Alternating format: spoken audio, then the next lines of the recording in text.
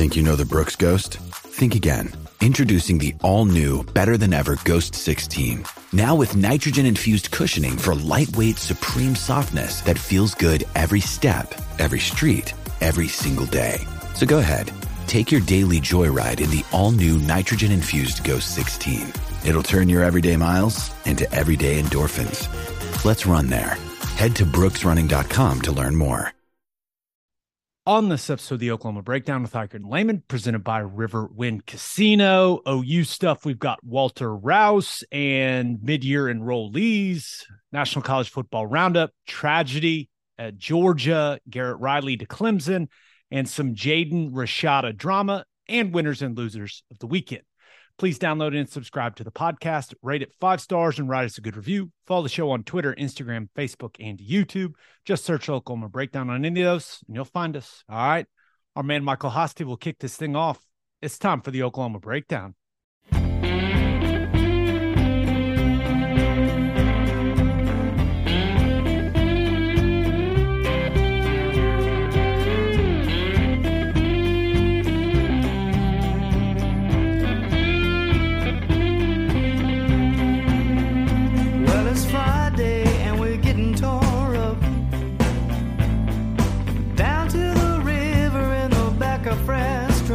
Remember I asked you, you said it was alright.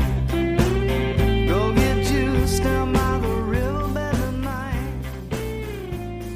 It's a beautiful Monday, January 16th, and you're listening to the Oklahoma Breakdown with Iker and Lehman, presented by Riverwind Casino.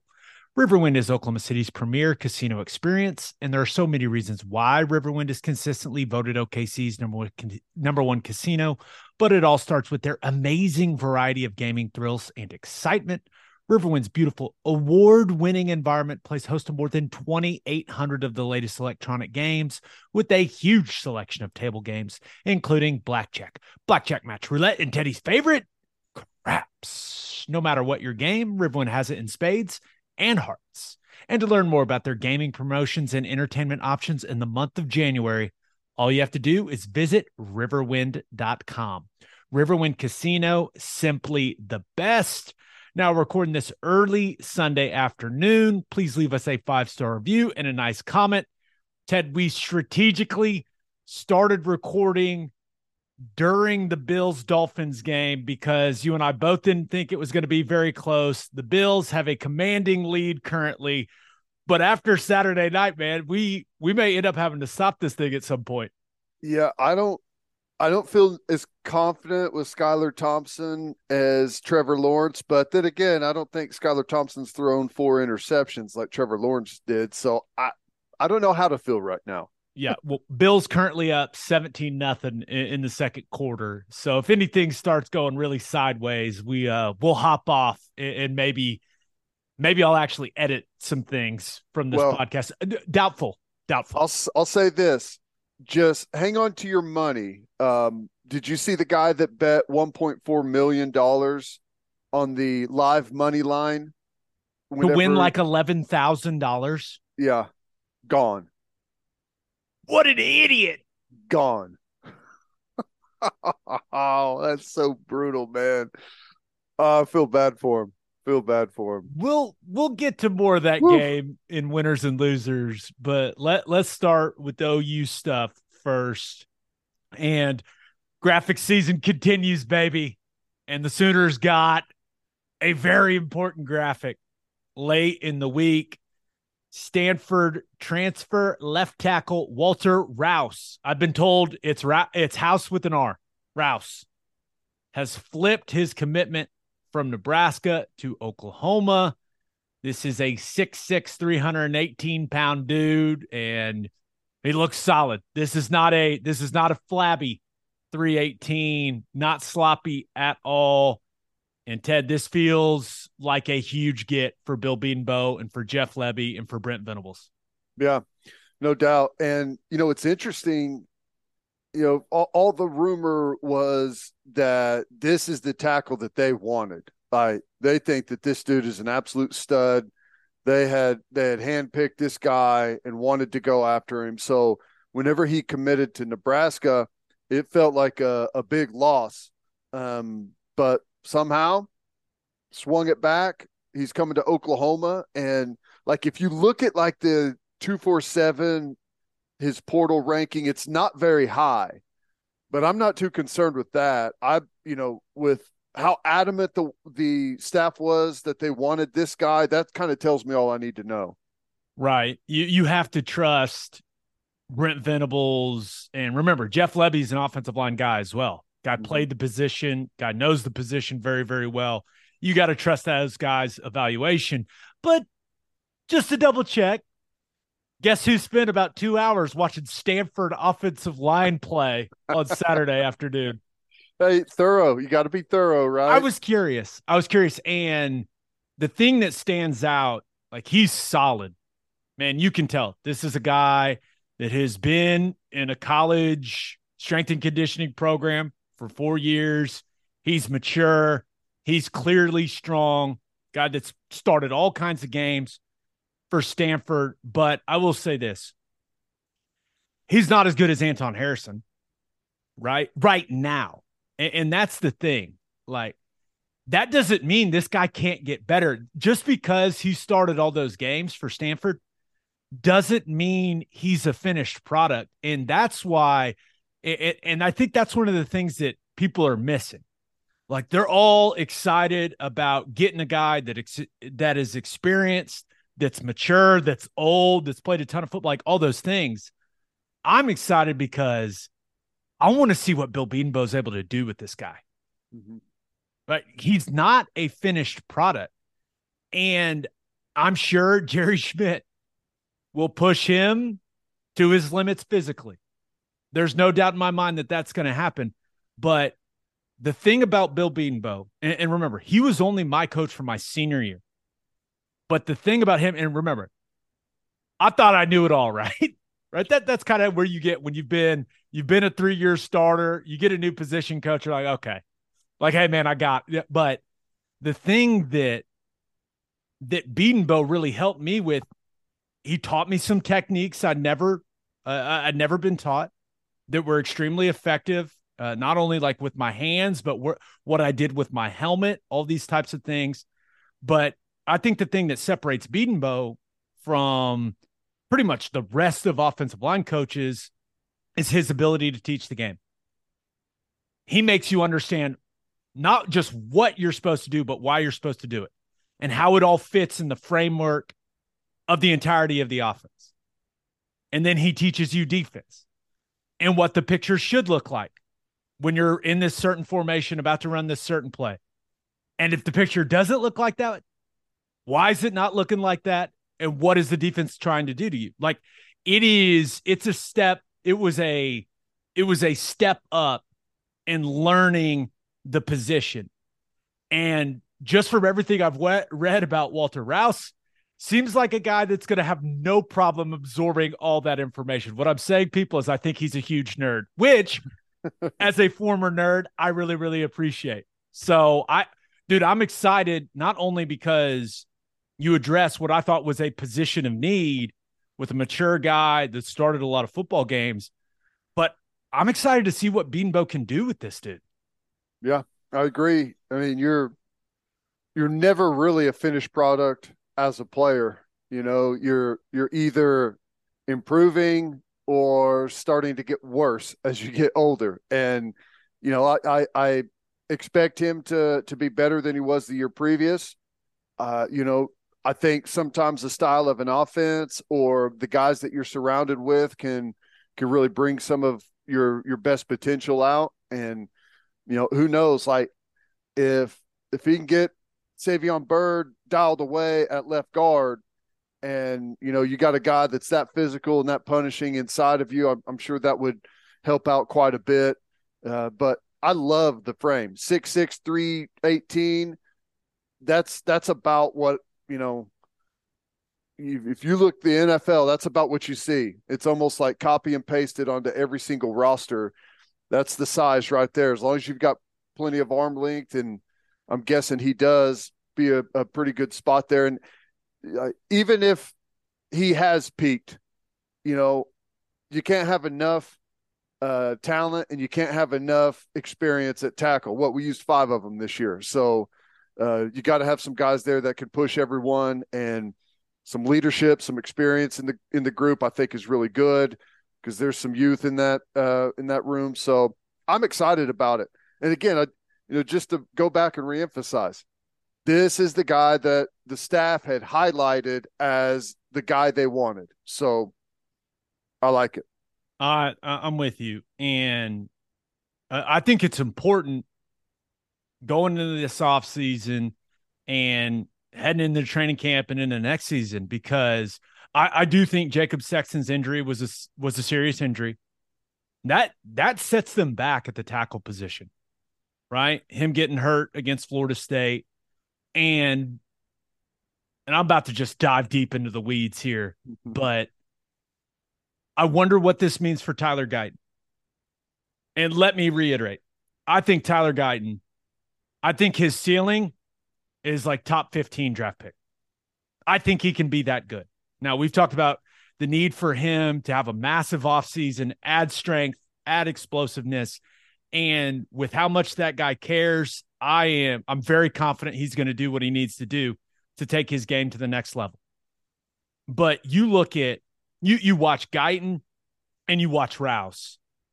Guyton is undoubtedly, just from what I've seen, I haven't seen Rouse up close in person. I haven't seen the way that he moves like at the field level, but Guyton's a more athletic guy just from what I've been able to see of Rouse. And it makes me wonder what Bill Bedenbaugh is going to do, right? Because you've got a left-handed quarterback in Dylan Gabriel. Do you want traditionally your left tackle and right tackle? It's not like it used to be, but left tackle is still the premier position, right? You go look at the highest paid tackles in the NFL, it's left tackle, right? That it is what it is. But with the left-handed quarterback, do you want Tyler Guyton, the more athletic guy, at left tackle?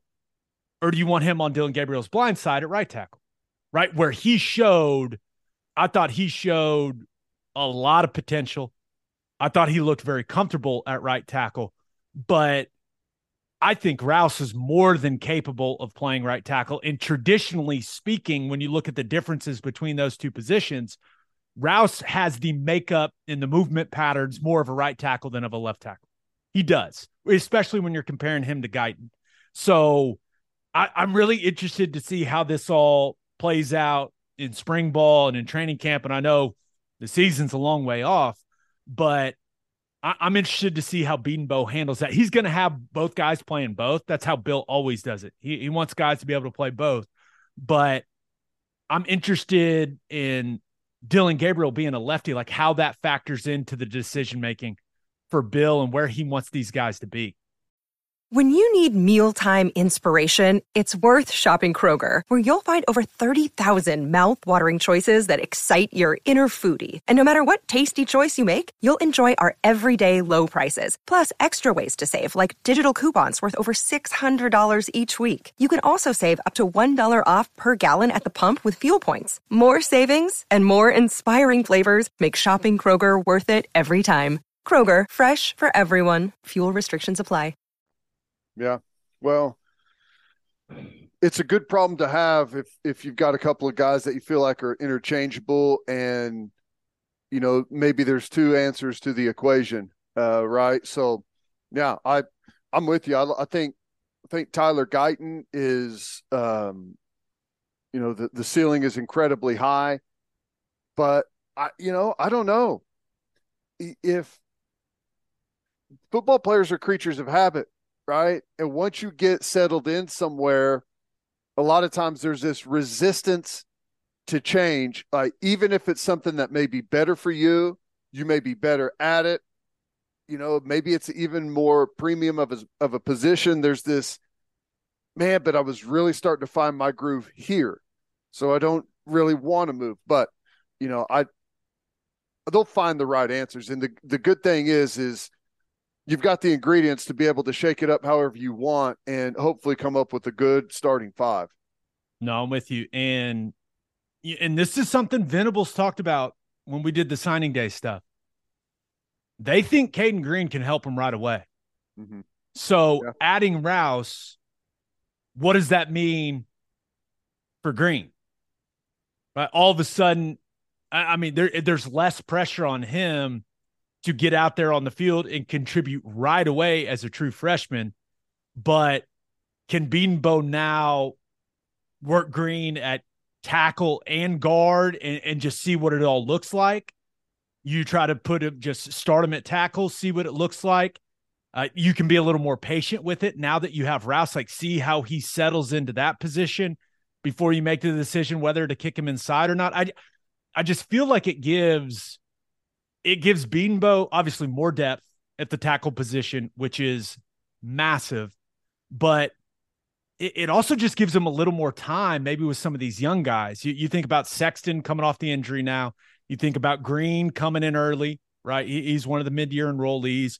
You think about what it could mean for a guy like Jake Taylor, who we saw at guard this season. I don't know. I feel like there will be a positive domino effect to this guy being added to the roster.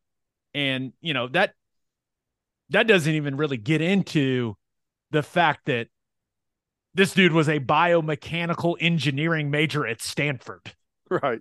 Like, I'm going to go out on a limb and say he's going to be able to absorb the system and be able to help young guys get up to speed, right? I'm just going to go out on a limb. I've seen a bunch of interviews he's done. I went down a YouTube rabbit hole. Man, this is a sharp kid with a lot of personality that certainly has his priorities in the right place. But I wonder what it all means, man. And I know I'm going deep in this conversation about offensive line, and this is what people listen to this podcast for. They want all the O-line talk. There's no doubt. But it feels like a really important get for Oklahoma. It feels like the domino effect of it is going to be very, very positive. Well, if for no other reason, just some experience, because without him, we were going to be really young in that room, right? And now you get a guy that's played a ton of football just to shore that thing up a little bit. And, you know, some guys can learn from that, you know, learn from some of the practice habits and how you handle yourself. So there's always going to be that. But, yeah, it gives you what you feel like is a guarantee at a left or right tackle spot, which means you can start moving some other pieces around to figure out exactly what you got, and probably speeds up the process a lot, you know, in the meantime, because you got a guy that you feel like you can just go ahead and straight up settle in with and start moving some other guys around instead of, you know, wasting 15 practices trying to figure out who goes where. Yeah. And some people may not realize this. Like, when you're in offensive line room, Bill Beanbo's coaching all these positions. Now there's assistants, you know, Phil Lodeholt in his analyst role. Like, there's all kinds of things going on, but not having to worry about it. And let me make something clear. Like, Bill's going to change some things about the way that Rouse plays, right? There's going to be some technical differences from what he was taught at Stanford to what Bill's going to want to see here at Oklahoma. And that's based on the offense, how they do things. Like, there's going to be change, and that change is going to be uncomfortable for Rouse at points in time. It just is. But Bill's going to coach it the way that he coaches it, and he's going to expect Rouse to do it that way. Now, with Rouse's level of intelligence, I've got to imagine he is going to quickly realize that Beanbo is not a man to be trifled with. You will do it as he says it, or you will not play. It's pretty simple. It's pretty simple with that guy. But as far as, and I know the fan base is fired up, is really, really fired up, but as far as what Rouse is as a player, and I reached out to the one person that I know that cares about Stanford football, and that's Stanford Steve from ESPN. I was like, hey, man, and he's a football guy, but we have him on our SiriusXM radio show all the time now. I was like, hey, man, tell me what's the word on Walter Rouse? Like, oh, you just got him. Like, how excited should I be? And he basically was like, hey, he's not a world beater by any means, but I like the fit at OU. And that's the thing. And he said that before I started watching the tape. And I agree. He gets the job done. But with what he's put on tape at Stanford, he doesn't have the mean streak to finish blocks that we typically see from the interior offensive lineman that Bill Bedenbaugh coaches. That has to change, right? So that's why I'm trying to say, like, he's not going to all of a sudden come in and be a first-team All-American. Like, he's going to have to work to get to, even an all-conference type level. So how much coaching is he willing to take? And how much can Bedenbaugh get out of him when it comes to finishing blocks? Because I agree with Stanford Steve. I watched the tape and I was like, hey, he gets the job done, but he's not exactly burying dudes down in and down out. Yeah. That's something that I'm hoping Schmitty and everything they do in the weight room and with that strength and conditioning program and Bedenbaugh, I'm hoping they can pull that out of him. Yeah. Well, that's the reality of, think about tackle, left tackle is a ultra premium position. And if you're really good, you're going to the NFL. You're not going to the transfer portal, so there's kind of there's a cap on how good of a player you're going to be able to get in the transfer portal, but this kind of fits what they've targeted. They want guys with experience. They want guys, that have played a lot of football, that come with no baggage, that are smart, that are dependable. I mean, you just look at the list of guys, Bothroyd, not going to blow you away, but consistent, played a ton of football. You know exactly what you're going to get. The kid from Tech, Pearson, played a ton of football, ton of experience. Just kind of, a lot of these guys, as you go through it, that's kind of what you get is guys that have been out there, like Stogner's played a ton of football, going to be dependable. I mean, that's what you're going to get. Rarely, like, we may have got a superstar in Deshaun McCullough, but that's not going to be typically what you get, in the transfer portal, because the elite guys are superstars where they are. They're typically not going to be leaving. And if they do leave, they're going to the NFL. It's that kind of tier right under it. Super dependable, played a lot of football, maybe looking for something else there to maybe elevate themselves a little bit from where they've been. And he fits that to a T. And when you look at Rouse, clearly the head coaching change at Stanford, I'm sure played a large role in it. And I think he's probably looking at it going, hey, I assume he's gotten his degree there at Stanford, or he's close to being done. And like, once you have that Stanford degree, awesome, right? But now it's time to get somewhere where, you can put yourself in the best position to be drafted, right? To be drafted high. And I think that with Bedenbaugh's reputation, I have to imagine that was certainly a big factor when it came to him flipping from Nebraska to Oklahoma, right? Because Bedenbaugh, he keeps putting guys in the league, right? The track record is proven, and Oklahoma in general, right? Even though Bedenbaugh didn't coach him, I don't think that it's lost on Rouse that, you see the first players all-pro team that's ever been put out, both tackles, Lane Johnson and Trent Williams, are OU guys. Yeah. Right. And then you look at the AP all-pro team, same thing. Those two guys, and then Creed Humphrey, who is a Bedenbaugh guy, second team. So you're talking 3 out of the 10 on the AP all-pro team are OU offensive linemen. Like, that's something that the Rouse kid is fully aware of. Yeah. I don't know how NIL factored into all this. I haven't asked. I don't care. But what I do care about is that they got deeper and better. And I feel like the floor of the level of play that this team's going to get at tackle, like, the floor has been raised. And that's a very, very, very positive thing. Yep. No, I agree. This doesn't, just totally fill out the puzzle, though. Like, the biggest thing that we have to have happen is the young guys that are on campus that have been there for a little bit of time, need to have a hell of an offseason whenever it comes to development. That's physically, that's mentally understanding this offense. Now that you've had a year in it, you understand the language, you've got it all down. Like, it's time to have some really big growth. Talking to Savion Byrd, I'm talking to Jake Taylor, I'm talking to Raym. You know, these guys need to really have a big offseason. And it's not just offensive line. That's across the board for this football team. Yeah, but it certainly it makes everything easier on offense if you get good offensive line play.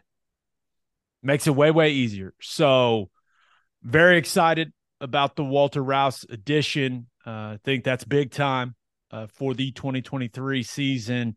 But we'll see. I'm interested to see how good he looks after an offseason with Bill Bedenbaugh. It's going to be interesting to see how much different it looks compared to what I watched of what I could find of him this season. I'm curious. There's no doubt about it. Now, mention those guys that made All-Pro. A couple other OU guys made All-Pro as well. Don't want to ignore old CD Lamb and Jalen Hurts, who are also named second team All-Pro, which CD, we knew he was that type of guy, but how about Jalen Hurts, man? I know. It's crazy. Never. If you would have told me Jalen Hurts was going to be an All-Pro NFL quarterback, I never thought he was going to be the type of player that he was. And credit to Nick Sirianni and that Eagles staff and that offensive line, but like he had an awesome season. If he wouldn't have gotten hurt, could have been NFL MVP. Yeah. Probably would have been NFL MVP. If he would have continued that rate of play that he was on, he definitely would have been. Yeah, but it always good to see the OU guys on the All-Pro team. That's big time. And I think just in the NFL playoffs, I think it was only 2 schools that had more active players than OU playing in the playoffs, which is, I think OU was like 18 guys or something like that. Wow. That's crazy. And I think it was LSU and Georgia, I want to say, were the 2 that had more. Could be wrong. I saw a graphic. I'll just say it. It is graphic season. I saw a graphic. It is graphic season. I know there's a bunch. I feel like there's guys in pretty much every game that you could watch. K9, Kenneth Murray was getting some action last night. So yeah, there's a bunch of guys out there playing some good ball.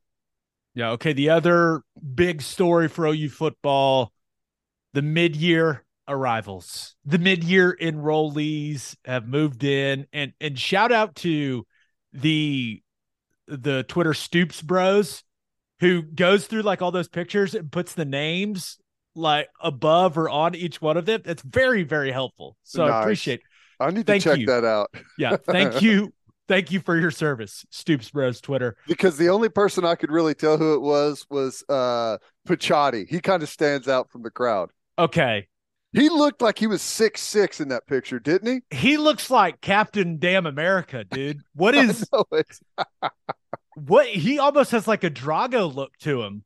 I know. That's interesting you bring that up, because I was looking at that picture. Like it's all the early enrollee freshmen and some of the transfer guys. He stands out, and Adebaway's in the very back, so you can't really see him. Yeah. But he stands out. If you just look at the picture, you're like, who the hell is that guy? He looks huge.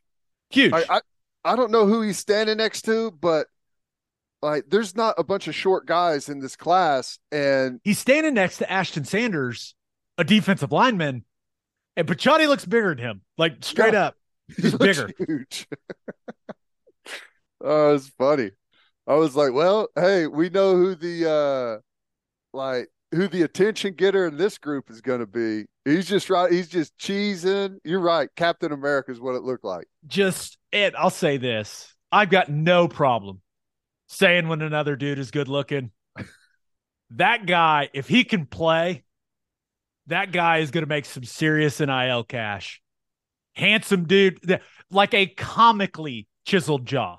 Yep. Like out of a magazine. Like it's like out of a comic book. Cartoon. Yeah. Yeah, exactly. He looks like a cartoon. That's it. That's the perfect way to put it. Oh, that's funny. Yeah, that was pretty cool seeing all those guys. That's a big group for mid-year arrivals. Yeah, we got a lot of new faces, and clearly very important that they're going to be in winter workouts where, what's the best way to put it, Ted? Bonds are formed. Yeah. And, it typically, like, they're not going to be showing up at a good time.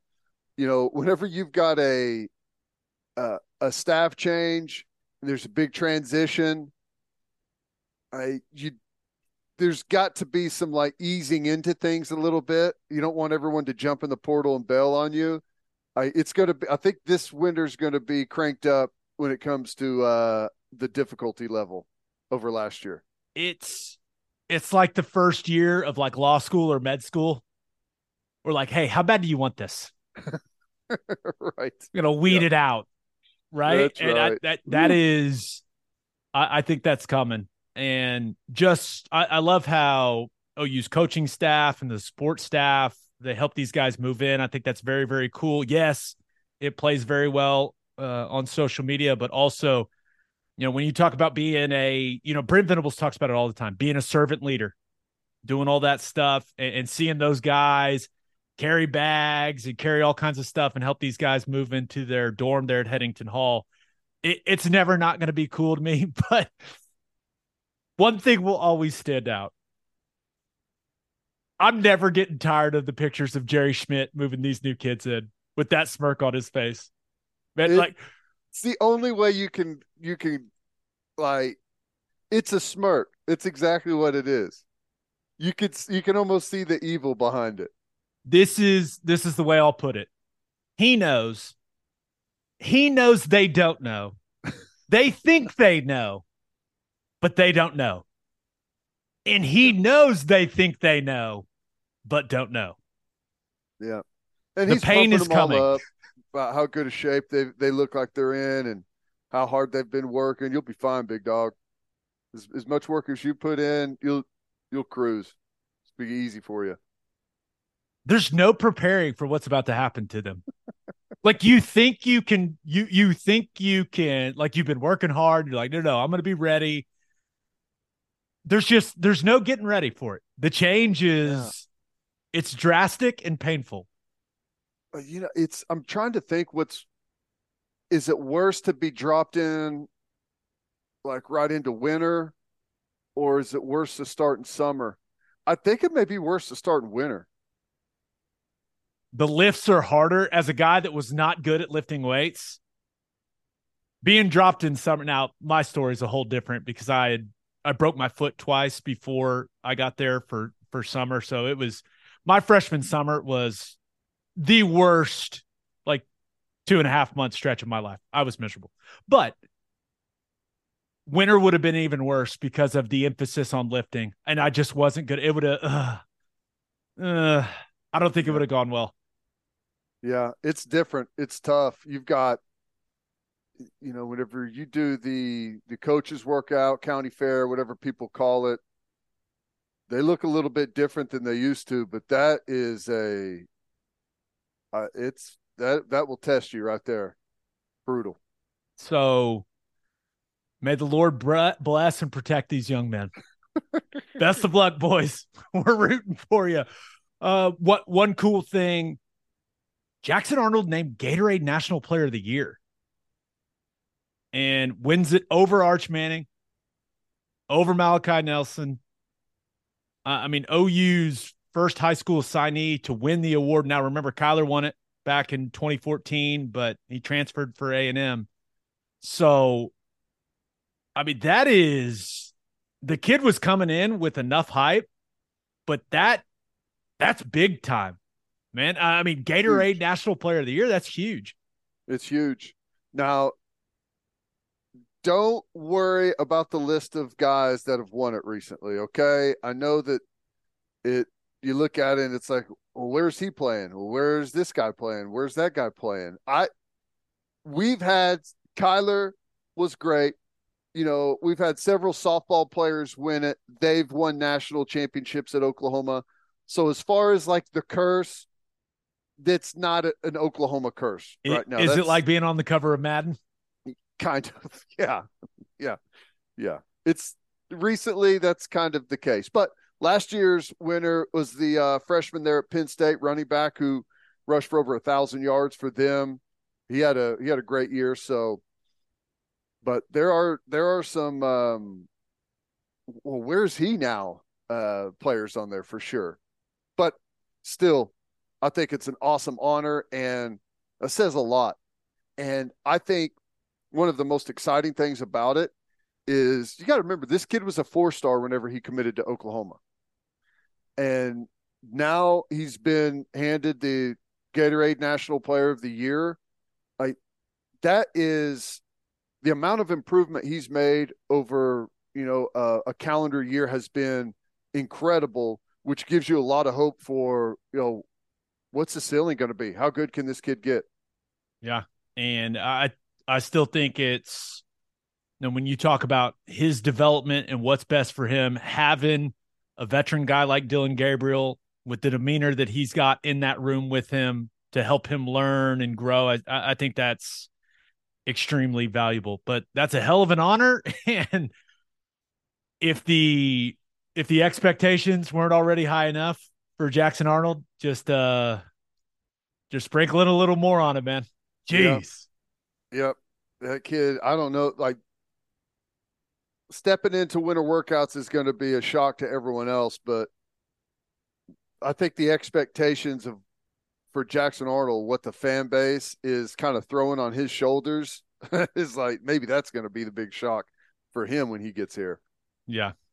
Yeah. The only other thing, LaDainian Washington, we talked about Emmett Jones taking over as the wide receiver coach, and Brent Venables saying that they were fighting like heck to hold on to LaDainian Washington. Well, he ends up moving on and becoming the wide receivers coach at Western Kentucky. You saw an outpouring of support from the wide receivers he coached in his one season as the wide receivers coach at OU. You saw it from multiple other players as well, not just the wideouts. But I'll just say this. I really enjoyed my interactions with LaDainian Washington. We're the same age. It was cool to see a guy that young getting his shot. And, man, I've got all the respect in the world for that guy, for the way that he handled his business. And anytime I talk to the wide receivers about him and about him taking over that role, they were incredibly complimentary and always brought up how much they thought he cared about them, not only as players, but as people. And this was a guy that was thrown in a very, very awkward and difficult situation after the Cale Gundy thing unfolded. And I hope he goes and kills it, man. I think he's got a bright future in coaching. I think he's got the right priorities. I think he handles his business the right way, and I wish that dude all the luck. He was awesome. Yeah.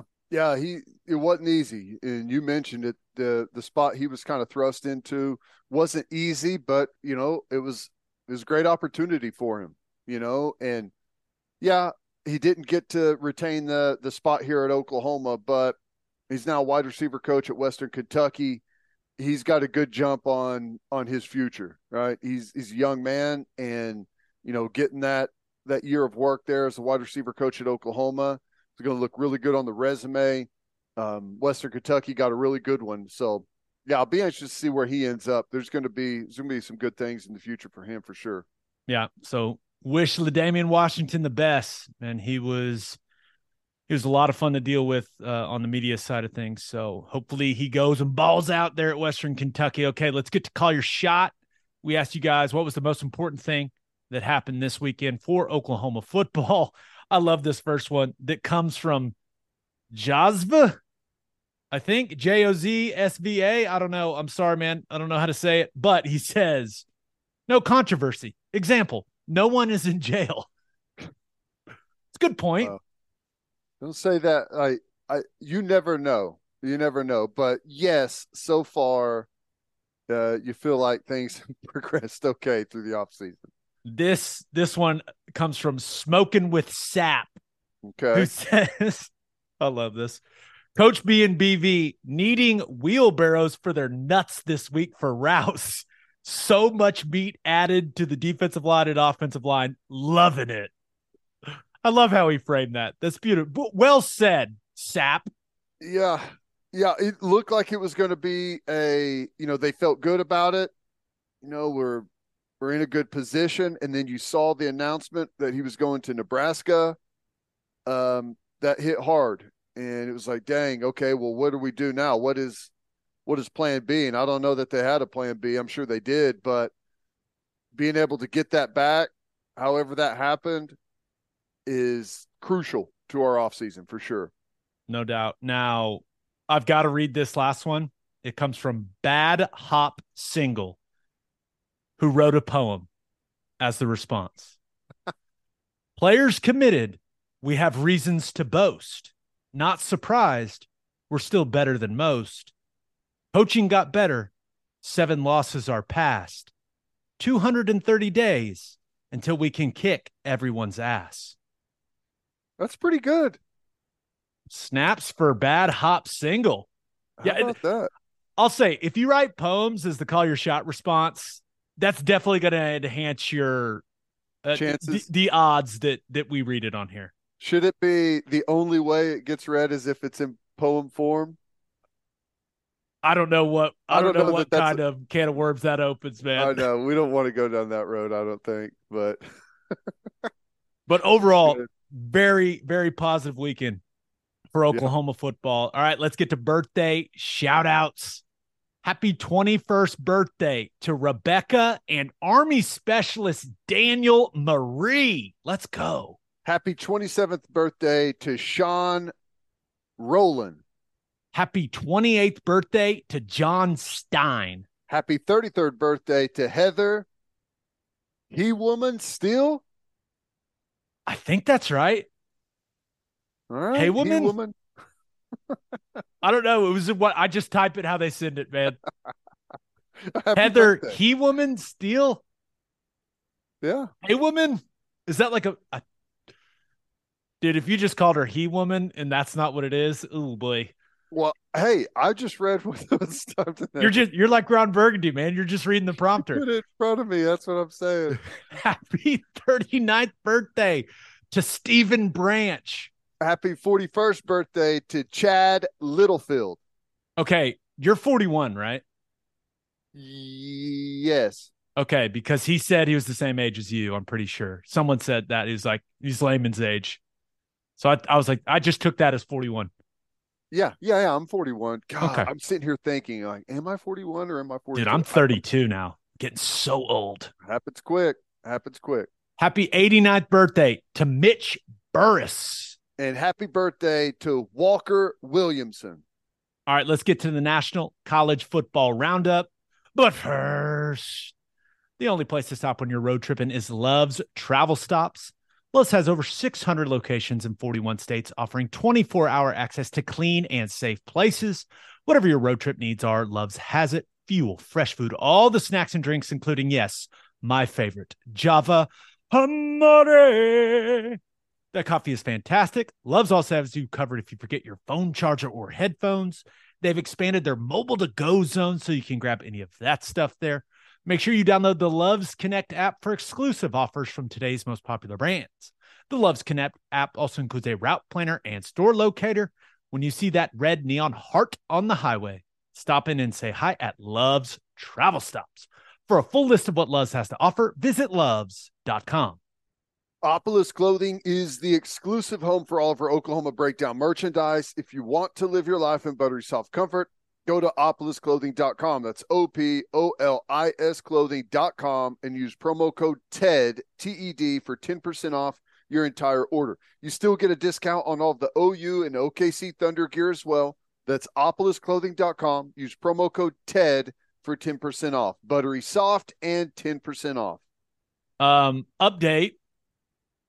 17-17. Dolphins came back before half. Yeah, about to be half. Wow. So okay. So if you were thinking maybe Dolphins as loser of the weekend, you may reassess. Could be Bills. Could be Bills. We'll see. We'll see. But all right. National College Football Roundup time. And unfortunately, starting with some tragic news, man. Georgia had their national championship celebration in Athens on Saturday, And tragedy struck that program early Sunday morning. A single car crash where offensive lineman Devin Willock and recruiting staffer Chandler LaCroix both end up passing away. There was another offensive line, Warren McClendon, and another female passenger were in the car as well, but they have survived. It sounds like McClendon is doing well, but the other female passenger still. I don't know if she's completely out of the woods, but it sounded like she's possibly, I don't want to assume anything, but we'll see how that ends up playing out. But just brutal, man. A time when this program is supposed to be celebrating what is an unbelievable accomplishment when it comes to winning back-to-back national championships, and to lose, two pieces of the program, right? A player and a staffer, just awful, man. Awful. Yeah, that's tough. Those the teammates, the coaching staff, the fans, obviously the family. That's just brutal to go through. After such a positive time, and everyone's happy and feeling great and just celebrating, and this is the time to really sit back and feel great about the last however many months and what's gone on. It's just brutal that this has happened. I hate it. Such a promising young football player, played quite a bit for them, had done some good things, had a real bright future ahead of him. And obviously someone on the staff there too, which is to be associated with Georgia football at this time is really a good catalyst and a jumping off point for whatever it is that you want to do in your life. And I don't know, it just that's just brutal. I hate it for everyone. Yeah. So clearly all our thoughts and prayers to the Willock family, to the Georgia football family, to the LaCroix family. But just, as a guy that lost a teammate in college, it stays with you, man. No matter what the circumstances are. And hopefully those players, get the proper resources, especially those guys in that O-line room, right? Because you become such a tight-knit group. You spend so much time together. Hopefully Georgia provides those guys with the resources that they may need to kind of digest this and work through it, because it's tragic and it's traumatic, man. And that's the reality of the situation. And clearly you feel for the families, but these are guys that are supposed to be, on cloud nine right now, celebrating a title, and to have this happen, just, I can't imagine, you talk about the high they were on to this taking place and where they're at right now. That is, that couldn't have been easy. No,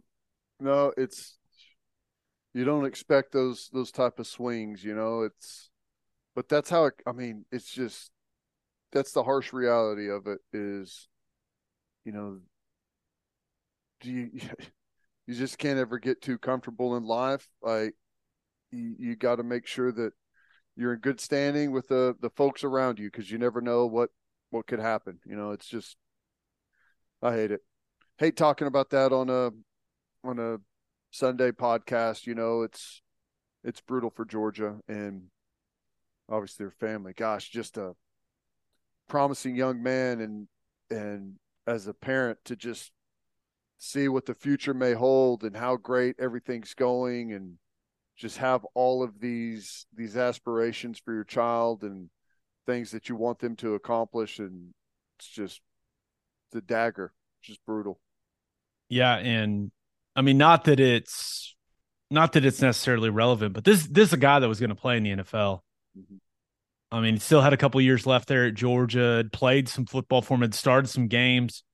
This is a guy that was going to make significant money playing football in the future, in all likelihood. And I know that, that may not matter, but it is like you said, I talked to some people. It's like, this is a guy that we were really, really excited to watch play on Sundays.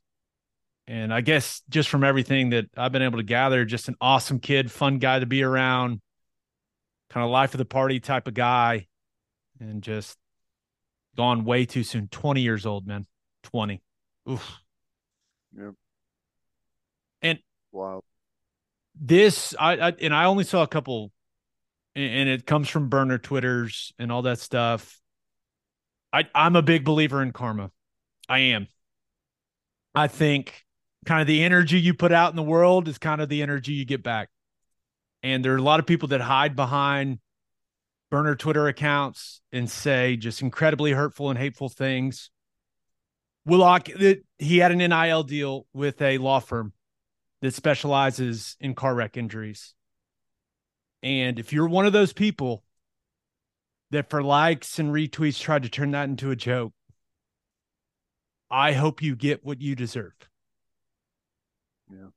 I hope the universe got like whatever you believe in. I hope that you get what you deserve making that into a joke. I really do.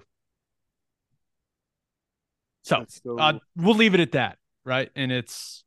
But it's just crazy to me that some people there's a person doing that, even though they're hiding, anonymously. There's a person out there doing that, which is just unbelievable to me. Yeah. It's shocking. I can't even think of the thought process of how someone would think that's a great thing to do on a sad Sunday morning. Like, you don't have anything better to do than to try and bring an extra amount of pain and hurt for the people close to the young man and the rest of it's just, I don't even know how to think about that. Like, it just doesn't even register. Yeah. I prayers to that family, to Georgia football, to the LaCroix family, and not an easy transition, man. Not, but Dabo Swinney, some big moves over the weekend. Fired his offense coordinator there at Clemson and was able to poach Garrett Riley from TCU. Clemson signed him to a 3-year, $5.25 million contract, making Garrett Riley one of the highest paid coordinators in all of college football. This is a guy that just won the Broyles Award, just had a phenomenal season with TCU. That offense was a big reason why, was the main reason why they had the season that they had. And also one of the main reasons why is what he was able to do with Max Duggan as the quarterback's coach. But Ted, people wondered if Dabo's loyalty to his staff and, kind of doing things internally would prevent something like this from happening. But to his credit, Clemson's offense has been underwhelming lately. Dabo did what he had to do, and that's a big get for that program. Yeah, it is. That's, he's the hot star right now with what went on at TCU. And, I guess I can't really blame Garrett Riley for doing it. If you are if you're the hottest commodity out there and you've got an opportunity to maybe take a big gig with a bunch of money while you can, that you feel has a really bright future, you maybe jump on it. That you do have to feel like, even though I think they're going to be able to put some good players back together, do have to feel like TCU had, lightning in a bottle there for one season. Will they be able to replicate that?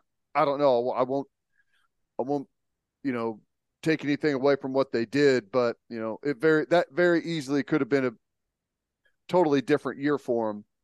So I don't blame Garrett Riley for taking advantage of the situation whenever he's got a chance. Sometimes whenever you wait around a little bit too long, that moment passes you by. Yeah, and that's why I was kind of thinking, well, why would he do it? Right? Clearly the money is substantial, right? $1.75 million a year. That is a ton of money to coach football. It just is. But Dabo, he's made a lot of coordinators into head coaches.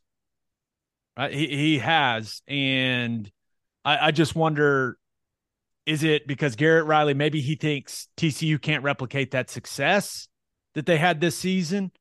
Or is he just viewing it as like, hey, I can go learn from, one of the best coaches in all of college football. Like Dabo's a goof, right? He's a goober, but I mean, the results are the results. Guys won national titles, and everyone, talks about how good the culture is there at Clemson. I wonder if not only Riley looks at it as a, opportunity to make a lot more money, to coach more talented players, right, with the way that Clemson recruits, but I wonder if he views it kind of as a better path to becoming a big-time head coach, learning from Dabo and learning about, what the keys have been for the amount of success that Clemson's had, even though they've had 2 disappointing years in a row. Like, it doesn't take away what they were able to accomplish, over the last decade. Right. So let's see. He's been at Kansas, he's been at SMU, and now TCU, right? Correct. Do you know where he was before Kansas? Was he at Tech or? Pull up the old Wikipedia real quick. Well, the thing I'm kind of like, this will be his first shot. He definitely could have stayed at TCU. And after the run TCU had, there's no doubt that there's a lot more people aware of TCU. But like, this will be the first stop at, like, I don't consider Clemson a blue blood, but you know where I'm going. Like, that's an elite program right now. Like, yeah, you're now at the elite. This is like you've made it. He was a high school coach, and then Augustana College, which is a private school in Illinois. He was the running backs coach.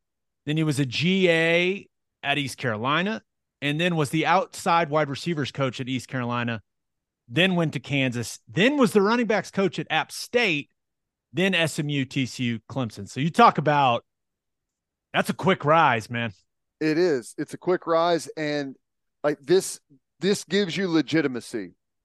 Like, you're no longer, and I know TCU is a Power 5 school, but like, you've gone from a non-Power 5 school to the offensive coordinator at Clemson, one of the top elite schools in the country, in a year, in a calendar year. Like, you take that opportunity, because you got to lock yourself in with like the who's who of college football by going to an elite school. So I don't blame him at all.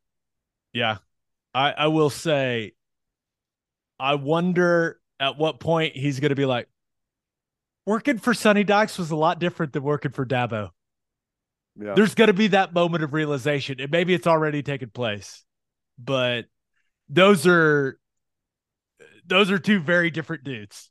Where do you talk about Sonny and Dabo? So it's going to be, but maybe that's what Riley looked at. It's like, hey, this is another chance to learn from one of the best coaches, right? There's only a handful of coaches out there that have won multiple national titles. Dabo Swinney's one of them. I'll tell you this. I bet you Cade Klubnik's happy. Yeah. Well, he's headed to, like, this isn't one of those situations where you're going to an elite program who's had one of the best offenses in the country, and the offensive coordinator just got hired as a head coach somewhere to take another opportunity. And you're stepping into a situation where it's like, my goodness, they've been absolutely rolling. I've got to keep things going.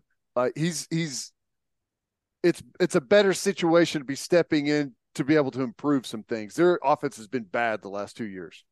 He's being viewed as the savior of that offense. Right. Yeah. That's definitely how, just the reaction to Clemson that I've seen from Clemson fans. That's how it feels. And hey, we'll see if Garrett Riley can do, what he did with Max Duggan this year. We'll see if he can do that with Klubnik, but hug your nearest TCU fan, people. Got right. smacked in the title game. right? Especially the ones that were there getting rained on. Got Oh, smacked in the title game. Some of them got rained on, and then you lose your star young offensive coordinator. Just not a great week for the Horned Frogs. But I do wonder who is going to replace him.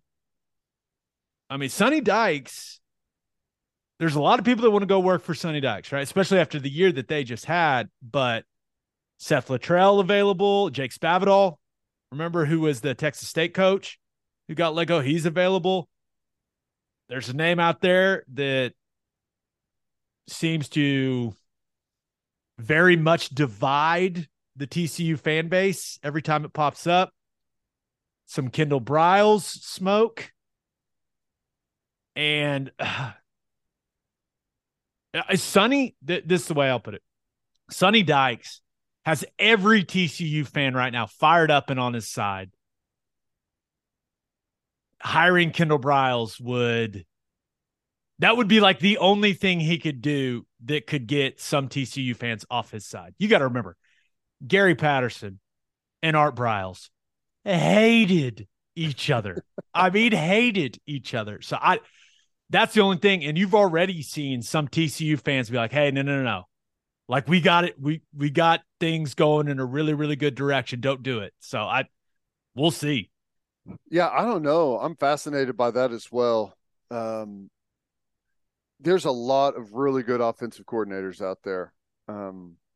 There's obviously those that have good connections. You mentioned Seth Luttrell. He and Sonny Dykes have known each other for a really long time.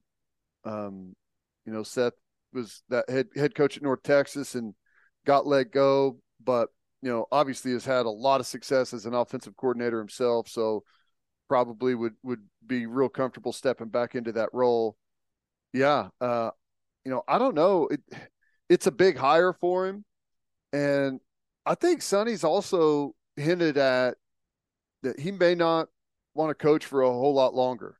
Like he's got a handful of years left in him, 4 or 5 years perhaps, and then he wants to step away. So, it could be a hire where, TCU kind of wants to start vetting, hopefully maybe the next name that takes over as head coach whenever Sonny Dykes steps away.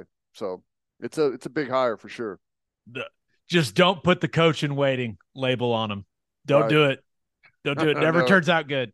No. Never turns out good. But yeah, clearly that is going to be a lot of guys that want that job. And it's going to be really interesting to see who Sonny Dykes ends up hiring. Or, hey, maybe he elevates a guy like Malcolm Kelly. I don't know if Malcolm's a guy that wants to be a coordinator. Right? Some guys just want to be position coaches, just want to focus on. But maybe Malcolm's a guy that has ambitions of being an OC and wants to throw his hat in the ring. I don't know. But it seems like he'll have options, right? Like there's going to be a lot of people that want that job. For sure. It's as good of a job as it's ever been right now, for sure. Okay, the last thing I want to cover here, and man, I've been so excited. For people, just so you understand, Teddy and I do not communicate in between podcasts. It's like we want it to be as real as possible when it comes to our reactions and our thoughts and what we're bouncing off each other. Dude, I've been so excited to hear your thoughts on the Jaden Rashada situation. It seems like an absolute mess in Gainesville, Florida. This was a guy, he was committed to Miami, flipped to Florida, and all the reporting I've seen, right? Remember when the $13 million figure came out, we all were like, no way. There's no way that's the number. But dude, that is the number that keeps coming up. It keeps being reported. It keeps getting put out there time after time after time. And so I'm going to choose to believe that the reporting is accurate.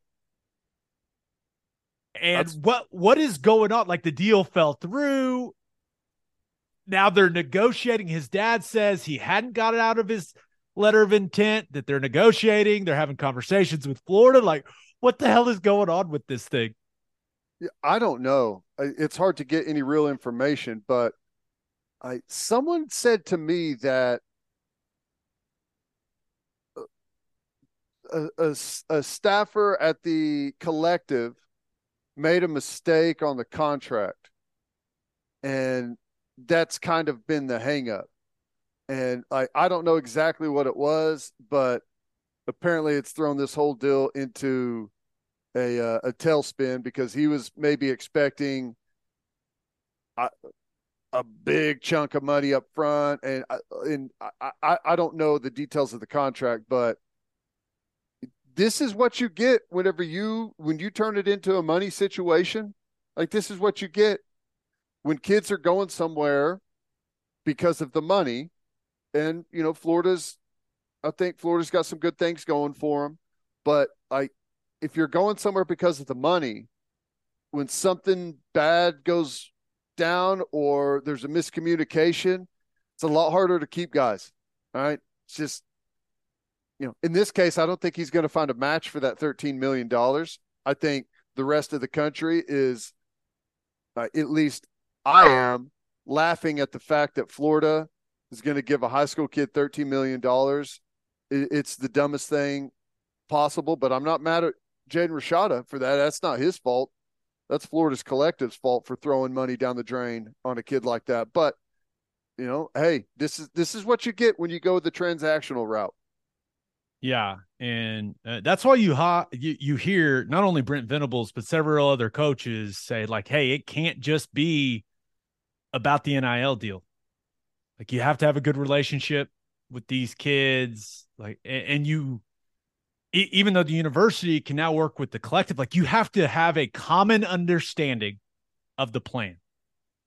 And I still don't know if I believe the $13 million figure, but I know this: if Jaden Rashada and his family signed a contract that said this collective is going to give him $13 million, and then without cause they tried to cancel that contract, yeah, I'd be pissed too. Like, we all would be. Think about if your employer was like, hey, we're going to pay you X.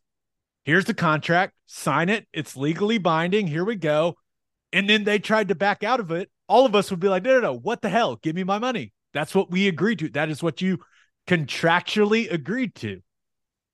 But is this salvageable? Like, let's say they get him a different NIL deal.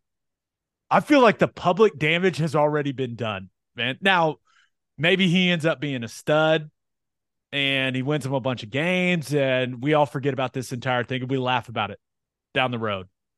But it doesn't feel like a great way to start off if you're Jaden Rashada and you're in that locker room. I think the damage is going to be done to the collective, right? Because it sounds like that's where the issue was. There's still maybe a good chance that Rashada wants to go to Florida, likes the staff, like everything that has happened has been great up until this point, except for whatever has happened with the collective. So maybe if the collective can negotiate themselves out of this thing, then you could still have a happy ending there for everyone. But I don't know. There's no way to justify $13 million for this kid. No way. I don't care how good he is. You cannot do that. It's ridiculous. It's a massive waste of money. You also don't want to lose your highest ranked recruit in your recruiting class. Well, and you have to, if you're Florida's collective and your Florida staff, like, you got to find a more reasonable figure. I firmly believe some of these 5-star quarterbacks are signing deals where they are making $2 to $3 million, maybe total, but I bet some of them are getting $2 to $3 million guaranteed each year. I think that's reasonable. Like, if you talk about the face of your program, eventually a guy that, like, there's clearly some risk in guaranteeing that amount of money to a high school kid. But if you're going to bet on anything, you're going to bet on 5-star quarterback. You're not throwing that type of money at anyone else, right? But I'm so interested in how Florida's going to fix this mess, man, because it is not a good look. Not a good look publicly. It just isn't. It looks awful. They look disorganized. They look stupid. Is how they look. Yeah. Yeah, it looks bad. I don't There's a lot of this going on though, man. We've seen a lot of numbers being thrown around, but it still appears like there's not a whole lot of checks clearing into accounts, right? It's like they're finding ways to get people in on these big contracts. And I don't know if they're tying it to performance or what it's tied to necessarily, but it just doesn't feel like the cash is ever hitting the account like it's supposed to. I'll say my favorite part of this entire story is people are like, well, Jen Rashada has to make a decision. Florida's ad drop date is coming up. Guys, the administration there at Florida is going to make an exception for the borderline 5-star quarterback. Okay. Don't worry about the academic calendar for the young man. He'll be fine. It'll all work out. He's an early enrollee. It's like at the worst case, you miss a semester and you get started on it the next semester. Yeah. Right. All right. Or you go somewhere else that's willing to pay the $13 million. Bet Miami will. Yeah. Old John Ruiz is going to be hitting up the Rashada. It's like, hey, he'll pay the $13 million just so he doesn't go to Florida. Right. Got to do what you got to do, man. It's this is college football now. All right, let's finish up with our winners and losers of the weekend. But first, Bishop McGuinness Catholic High School represents a tradition of educational excellence in Oklahoma City. Grounded in a faith-based education, students prepare to meet their potential with an individualized academic path that strives for success. Bishop McGuinness offers a college prep curriculum that includes 22 AP courses, participation in OSSAA athletics, where they've won over 100 state championships, and numerous clubs and organizations for students to join and grow. If you want to provide the best possible educational and spiritual development for your children, contact Bishop McGuinness Catholic High School or visit bmchs.org. Financial aid is available. And attention business owners, you need Insurica in your life. Insurica is one of the country's largest insurance brokers with 30 offices throughout Oklahoma, Texas, and the Southwest. Insurica is able to customize programs by accessing the latest information from many insurance carriers. They compare and contrast coverage offerings and pricing in order to design a cost-effective, comprehensive program to meet your business's specific needs. Insurica's clients become best-in-class businesses by working with Insurica's team of advisors to manage risk. Purchasing insurance is only one way to protect your business. Best-in-class businesses win by avoiding a loss in the first place. If your business partners with Insurica, you'll save huge amounts of money and take back control of your total cost of risk. I'm an Insurica client, and you should be too. If your business wants to be best-in-class, connect with Insurica at Insurica.com. That's INSURICA.com.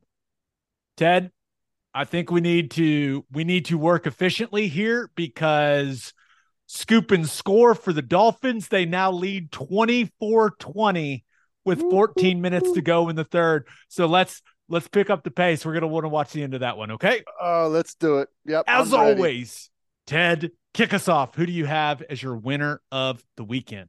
How about OU men's hoops? Let's go. Got the W. You absolutely have to hold serve at home in this conference this year. You got to win the games that you're supposed to at home.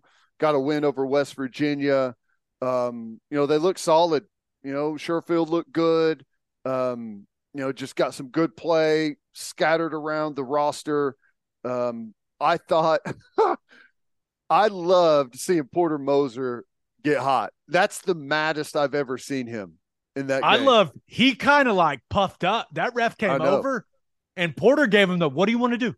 What do you want to do? And I get my favorite Porter Moser is when he gets that crazy look in his eye. And he had it. That was good. I thought the charge was a good call. but he did it and he lost it and I loved it. Yeah, that was wild. Was Frashilla on the call? Is that who it was? I don't remember. I had T-Row on.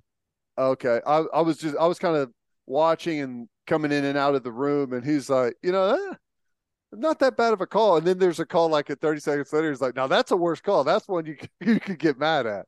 But that was fun seeing him all lamped up. But I thought it was awesome. Good all around win for the Sooners over West Virginia. West Virginia struggled a bit, but you got to be able to lock those games up whenever you have opportunities in this conference. No doubt. I know the Sooner faithful probably got a little nervous there at the end of that game. Could never get as big a separation, or at least maintain the separation, right? And credit to West Virginia for continuing to battle back. But also, dude, West Virginia's late game execution. Oh, missed free throws.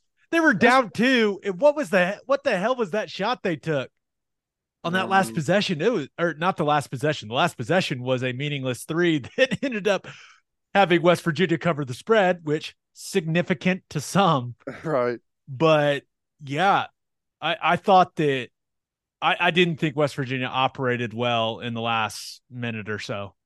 It's wild. It's been tough. West Virginia over like the last 3, maybe 4 years they've turned south. Typically, whenever they first came to this conference, they were a handful every single year, but seems like things have slowly started to slip there on the court, and it's tough, man. It's tough once you start to lose it for an entire like 4-year cycle, kind of like they have. It's tough to claw out of it, but they got a good coach. We'll see what the future is, but they're having a rough year. This is not an easy conference to have a rough year. Yeah, and they missed free throws. Jalen Hill hit his free throws, and Dude, I did things good. I like Jalen Hill this year's been really solid. You kind of know what you're getting with him, right? Dude's going to play hard. He's going to score when he gets his opportunity. He's going to guard at a high level. But I did think, I know a lot of OU fans, they've kind of complained about how the offenses looked, especially late in games, but I thought they looked better offensively. Yeah. Some more movement, looked a little more fluid, right? So, shared the ball. And we talked about this earlier in the year. Like, they don't get a lot of easy baskets.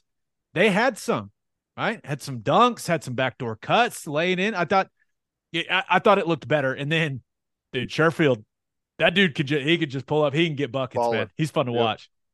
Yep. Really like him a lot. But yeah, you're right, man. It had a totally different feel to it. Being able to catch it in the paint and go in for an easy dunk on a little give and go type of play, just it makes the stress level go way down, where you're not grinding over every single offensive possession trying to hit contested shots. It's tough. Yeah, I know Sherfield is the big name, right? And he's the leading scorer. He's earned that. I love Uzan. Yeah. He had some blow-bys in that game. I like how he pushes it in transition when he gets the rebound off the defensive glass.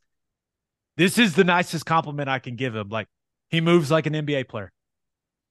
Yeah. And I love how he can push the pace. And I'm very excited about his future in the program. Give me all the Uzan, baby. I like it. Nope, he's a stud. And I feel like he's, and you get this with the transfer. It's kind of the transfer portal era now. So I think it could take a little bit maybe for guys to kind of find their role and exactly their comfort zone and all of that stuff. And it feels like he's finally starting to find that in this offense and on this team. So yeah, I agree. Looking solid, man. You're still going to be holding on to your butts this season in this conference, but that was a good win. Needed it. I'll say this, Uzan, if we could franchise tag one player, that's who I'm using it on. Yeah, I like that. Protect portal protection. That's actually a good idea. You have a handful of guys that you can protect from the portal. Nope, you're not transferring. It's like an expansion draft. Like, no, you can't touch him. That's awesome. Put the portal protection on Uzan, Porter. Come on. Do what we got to do to keep that guy in Norman. He's fun to watch. All right, who do you have as your loser of the weekend? Man, I had to go with Iowa State fans. They have to be watching Brock Purdy and saying, where the hell was this guy? Just unbelievable. Steps in, no big deal. Hasn't lost a game yet. First playoff start. And what's he rip like? Over 300 yards, 3 touchdowns in the air. LeBron James is tweeting about him. Everyone on the team says he's just a bona fide superstar. It's like, that has to be frustrating as hell for Iowa State fans, right? Not that he was bad at Iowa State. I mean, he broke a lot of their records, but in the big moments, in like some of the playoff type of games that they were in, he cost them. It's got to be frustrating. They went, because they lost the bowl game, right? His senior year. Yeah. They went 7-6 with Purdy, Breece Hall, who if he doesn't blow his knee out, I think he was going to be the rookie of the year. With Kolar, with Mike Rose, with all those guys. Their most talented team ever, with Purdy at the helm, 7-6. It's crazy. And he looks like there now has to be a very real conversation for John Lynch and the leadership there in San Francisco about what they're going to do with Trey Lance.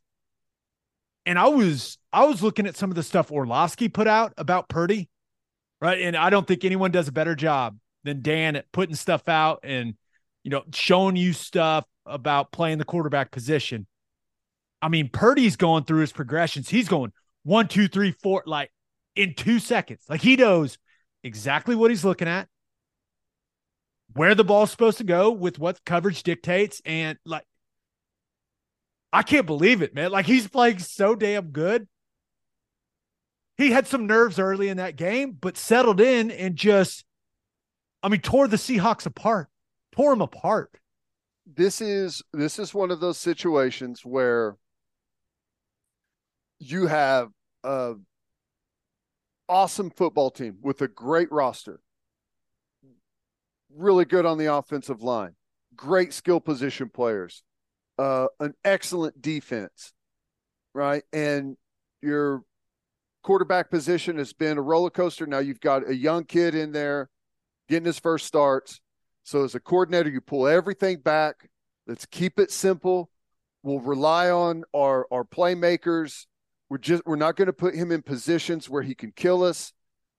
We're going to stay conservative. And it works. And it works, and it works, and it works. Right? And you take it really far. And then you pay this kid a bunch of money, right? You can't afford, because of the quarterback, to keep everyone else. The roster dips. And now that you're paying a star, you got to ask way more of him. So you put more on the quarterback. You don't have as good of a supporting cast, and it turns into a disaster. I've seen this play out over and over and over again. Hopefully that's not what they do there at San Francisco. But because of the quarterback position and how much money it costs, there's really not a whole lot you can do to avoid it. Just imagine hearing this statement. The 49ers should really think hard about trading Trey Lance and building around Brock Purdy. Yeah. Like that's now a very real conversation. Yeah. Like, I don't know what's going to happen everywhere else to continue, like, pay those stars. And while Purdy's on his rookie deal, you do what you can. And then the fun will be over. At some point, you'll either have to pay him, like assuming he can keep up some solid play, you're going to have to pay him and not pay everyone else, or pay everyone else and get rid of him and try and bring in a new young guy. The interesting thing is, because they got him with the last pick of the draft and he wasn't an undrafted guy, that means he's on a 4-year deal and not a 3. Mm-hmm. So like them saying, you know what, we'll take it with the last pick. It's potentially maybe the greatest thing ever for their franchise over the next 3 years. Unbelievable. Good for him, by the way. Like Yeah. I always thought he was a very likable guy. He just always had just some crippling mistakes for that, but He's got some great skills. he's been awesome. I mean, awesome. He's undefeated as a starter. And a lot of people think he could take the 49ers to the Super Bowl. Oh, my. Yeah, you're right, though. Iowa State fans have to be in some type of pain. Like, I'm sure they're excited for him. Like, that's our guy. Look at him go. But they're also like, they went 7-6 with this guy. But, I love the offense. That offense is a traditional, like, pro style offense. And there's some wrinkles in there, obviously some newer type of concepts, but there's a lot of stuff that just makes it really easy on play action, boot, just some traditional type of offense. And, when you protect it really well and you've got absolute stars at all of the skill position, you don't have to do a whole hell of a lot. Well, it's been working. We'll see. We'll see if it keeps working, but yeah. Brock Purdy. How about that? All right, let's get to my winner and loser. But first, First Fidelity Bank is a full-service financial institution based in Oklahoma with tailored solutions for all your personal and business needs. Checking accounts, saving accounts, home loans, and much more. They do it all, whether it's online banking from your computer or mobile banking from your phone. Everything is stress-free with FFB. Making mobile deposits, paying bills online, and moving money to different accounts could not be easier. Make your life easier and go bank with First Fidelity Bank. Visit ffb.com for more information. and if you're a whiskey or bourbon drinker, stop what you're doing. Head to your favorite liquor store and buy some Balcones products. You got to grab some of Balcones Lineage single malt whiskey. It was voted one of the top 20 whiskeys in the world by Whiskey Advocate, and you'll be shocked by how affordable it is. Also, you got to snag some of Balcones Baby Blue Corn Whiskey. It's made from blue corn. That's the fancy corn. And that is why it is won more than 25 awards. Last but certainly not least, you got to buy some of Balcones Pot Still Bourbon. Its big flavors make it the perfect bourbon to drink year round. Remember in 2012, Balcones Single Malt won the Best in Glass competition, beating brands like Johnnie Walker and Macallan. This stuff is the real deal, people. If you love great whiskey and bourbon at a great price, then Balcones products are the only way to go. Update on Balcones, Ted. They just sold to a big beverage company. We have been in contact with the new ownership, and we are trying to extend the sponsorship. Those negotiations hopefully will take place this week, but the fancy corn line is in. We'll see how it goes, man. Okay. Nervous times. So, listeners, if you would like to tweet at Balcones and say, you guys need to stay on as sponsors of the podcast, that I think that would be helpful. I'm assuming, right? But I don't think it would hurt anything. But yeah, we are hopefully going to have a meeting with new ownership sometime this week. So nice. We'll see. Very cool. We'll see. But yeah, so good, exciting news for Balcones. But the sponsorship of the podcast it's up in the air. We'll see how it goes. We'll see. We will see. All right, for my winner of the weekend, I thought about going with Cliff Kingsbury. I love this story, man. Got fired. Not great, right? But signed an extension in March. So you have to assume he's getting a solid buyout from the Cardinals, right? And I know there's some language in buyouts like, hey, you have to actively seek other work, right? You can't just sit and chill and collect a check. Like, you have to be in conversation, that type of stuff. So I'm sure he'll get to that at some point. But Peter Schrager reported that multiple teams have contacted Cliff to be their OC. And he bought a one-way ticket to Thailand, has told teams, hey, not now, guys. I'm going to go on this trip. I'll see you later. I think it's so awesome. Like, some coaches, they just jump right back in. They don't take any time or anything like that. I love Cliff Kingsbury. Just like, no, I'm going to Thailand. I don't know when I'm coming back. I'll talk to you guys in a bit. I love that, man. It's so funny. Yeah, that's what we all strive for, right?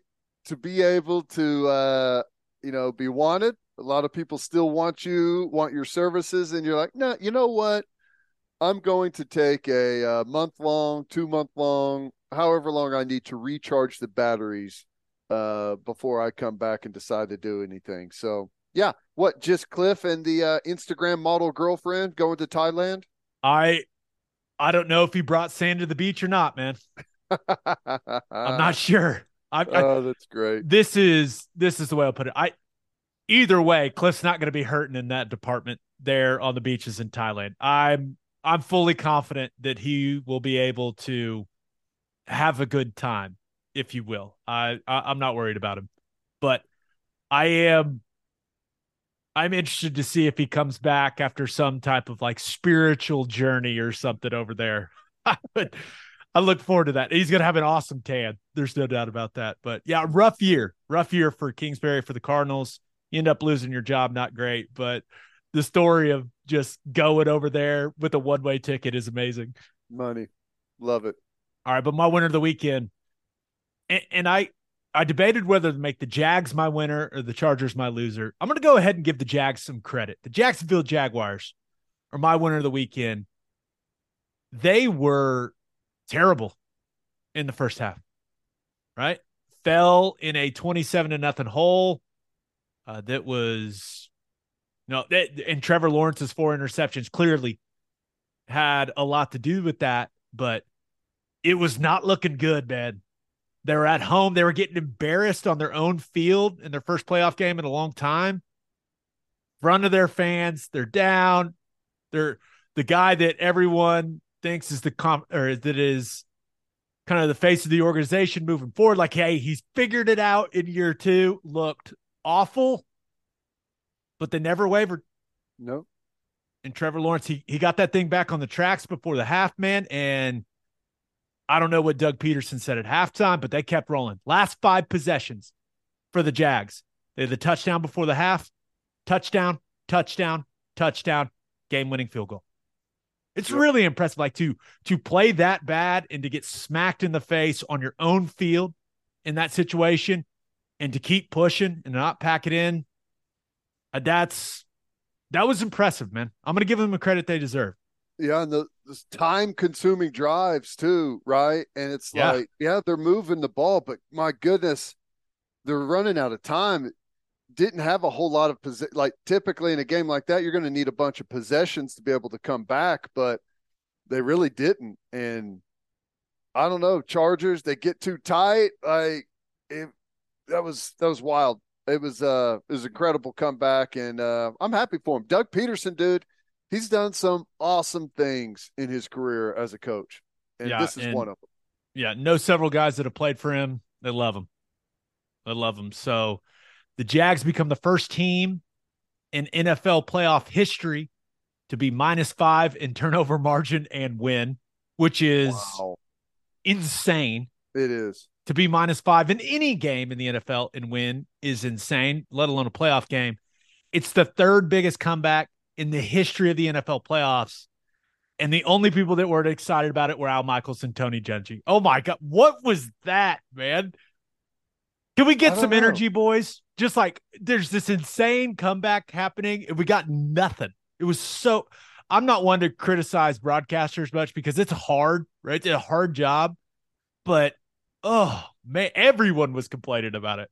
I agree, because I was watching the game in the living room, and I was also like, messing around on my phone, watching some other stuff and reading some things. And I looked up, and they're like lined up to kick the game-winning field goal. And I was like, how has there been no excitement in on the call to like bring my attention back? Nothing has happened. It's just been blank. It was weird, rather monotone. But you mentioned like the Chargers did what the Chargers have done, right? I felt for that fan base, man. It was like it was happening in slow motion, and you could see it falling apart for them. And it seems like a pretty significant overhaul is coming that organization's way. I can't imagine Brandon Staley survives that one, man. That is, and everyone's pointing at Sean Payton, especially with Justin Herbert and all those things. But there's got to be a coaching change after that disaster. Probably, and this one's going to play out a little bit different than the old Denver Broncos situation is going to play out, right? Yeah. Like you got a young stud quarterback that you've got an opportunity to really capitalize on. Yeah, there's going to be some names if they're enter the coaching carousel. There's going to be some names that come up for that position for sure. Lincoln Riley will be one of them. Yeah, I would imagine. So people have been saying like this job is his since he took the USC job. So we'll see. We'll see. All right, for my loser of the weekend, thought about going with Indiana Pacer Jalen Smith. Ted, did you see the Ja Morant dunk? I did. And that had a good call. Like, that's what the call for the Jags-Chargers game should have sounded like. Yes, screaming. Just loud, audible noises. Oh, that was crazy. Yeah, that guy, he's got rocket fuel in his shoes. He's worth the price of admission, man. And that's why, remember when he got ejected from the Thunder game? Refs got mad at me, man. Mad. But that dunk, I just feel for Jalen Smith a little bit. That dunk is going to be replayed until the end of civilization. Like, this is one of the best in-game dunks I've ever seen. Yep. He just goes up, and then when most people stop to try and dunk, he elevates like another 8 inches over the top of that. It's just incredible. It was. But I also thought about going with me and you for loser of the weekend. We have not given OU women's basketball any love on here. And they're balling, man. I watched a bunch of that game against Kansas. Another nice win over a top 25 team. Jenny Baranchek has the Sooners 14-2. I looked up I did some digging, Ted. 7th leading scoring team in the country. 86 points per game. They're like playing some fun basketball last year, weren't they? Their offense? Yeah. They score points. They're fun to watch, man. Yeah. So, light it up from 3. They got a shot. We'll see. We need to get Coach Baranchek on here at some point. Maybe for the tournament or something like that. But my loser of the weekend, all of you that wanted the Thunder to tank, all the haters that said they were going to win like 22 games or whatever, I told you to take the over, people. Shai Gilgeous-Alexander, he's too good, ladies and gentlemen. And we're recording this before the Thunder's game against a Kevin Durant-less Brooklyn Nets. But they're starting to look frisky, Ted. Yeah. They're starting to look a little frisky. Thunder with 2 wins on a back-to-back dismantled the 76ers on Thursday, 133-114. Put it on the Bulls Friday night, 124-110. And this just in, Shai Gilgeous-Alexander, very good at basketball. Very, very good. Are you back in? You watching? Come on, man. I'm back in. I've started to watch some of the games. Now, I'm trying to remember, did you say that – I think you said that SGA's got a legitimate shot at the scoring title, right? Yes, and people told me I was stupid when I said right. Now, the only problem is Luka Doncic's usage rate is like insane, almost incomprehensible. So, but he's got a chance to finish second. I don't think he's going to score more than Luka, but he had 37 against the 76ers. He only had like 21 against the Bulls. But I think with what I've seen, and I'm not an NBA expert or a hoops expert or anything like that, he's one of, at the very least, like this season, the 10 to 12 best players in the league. He's going to be an all-star starter. He's going to be a starter on the Western Conference All-Star team. And did you hear Doc Rivers talk about him after the Philly game? No. I mean, Doc Rivers basically was like, we tried everything. Like, nothing worked. We tried everything. Nothing worked. Guy's amazing. Like, just hearing a coach of, Doc Rivers has been around the block, man. Yeah. Hear him talk about him like that was cool. I was just like, yes. Getting fired up. Giddy, torch the Bulls.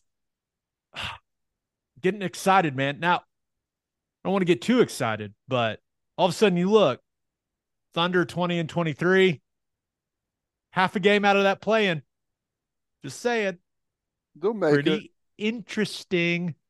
They'll make it to the play-in. I'm anxious to see what happens whenever Mike Holmgren's son finally heals up and is able to get into the mix. What's the prognosis on that? They still like the organization's stance on that is still he's not playing this season. Yeah. But he should be returning to the practice floor very, very, very soon. Good. So, but like it does seem like Giddey's starting to figure some things out, right? He had 25, 10, and 6 against Chicago. But the thing I like, he looks like he's more aggressive. He's developed like this bag of floaters, like from all kinds of different angles with both hands. He seems to be figuring out how to play off Shea. Because it kind of looked like the sophomore slump was happening for him. Mm-hmm. Looks like he's kind of worked through all that. And he's starting to play some better basketball. Jalen Williams, and I've heard several people on different NBA podcasts talk about him, like, and I don't even think it's really a debate. Like, he's a top 5 rookie right now with what he's doing on both ends of the floor. Like, the dude he's going to be part of this core moving forward. Like, I'm extremely excited about him. So just a lot of excitement. Like, is Giddey still? He's just like 20 years old, right? Yeah. Wow. Which didn't stop. I don't know. I tweeted it. I don't know if you saw it, but there was a woman. Giddey did the post-game interview after the Bulls game, and he's walking to the tunnel, and there was a woman that grabbed his arm and was trying to be chosen. Ted, like Had it that was, look, huh? like it was not subtle. That's the best way I'll put it. Oh, that's great. Good for him. It was, I think the Timothy Chalamet of the NBA is going to be. I think he's going to be just fine in that department. If I had to guess, but that's great. I will say this: if you are a Thunder fan, and your attitude was, "I'm not really paying attention until they're good again," I would highly recommend that you come back into the fold now and start watching, because it's a very entertaining basketball team. And Shai Gilgeous-Alexander is turning into one of the stars in the league. So I'm just saying, if you've been holding out for them to be good again, they're not going to win the title or anything like that. They're not going to make a deep run in the playoffs. I don't see that coming, but they're fun to watch, and the dudes play hard. Like they're really entertaining. And it's a good time to have one of the up and coming stars in the league, because it feels like the previous generation. Now they're still playing good, but like those guys are getting close, right? The guys where it's the same all-star game year in, year out. It's the same exact guys. Like that group is getting up there in age, and some of the younger guys are starting to make some waves, and SGA is one of them. Yeah. He made Harden look old, and that's not like Harden's has ever been an elite defender by any means. Don't get me wrong, but he made Harden in some of those possessions. He made him look like he was standing still. I was like, whew. So just come on back, people. Thunder up. Let's all do it together. Come on back. On that note, episode 283 in the books. We'll have a new podcast that'll drop Wednesday. Just a reminder, you can hear Teddy from 3 to 6 on 94.7 The Ref. You can hear me from 2 to 5 on SiriusXM Big 12 Radio, channel 375. Hope you all have a great week. And until next time, we appreciate you all for listening. Do what you always do, Oklahoma. Take care of each other.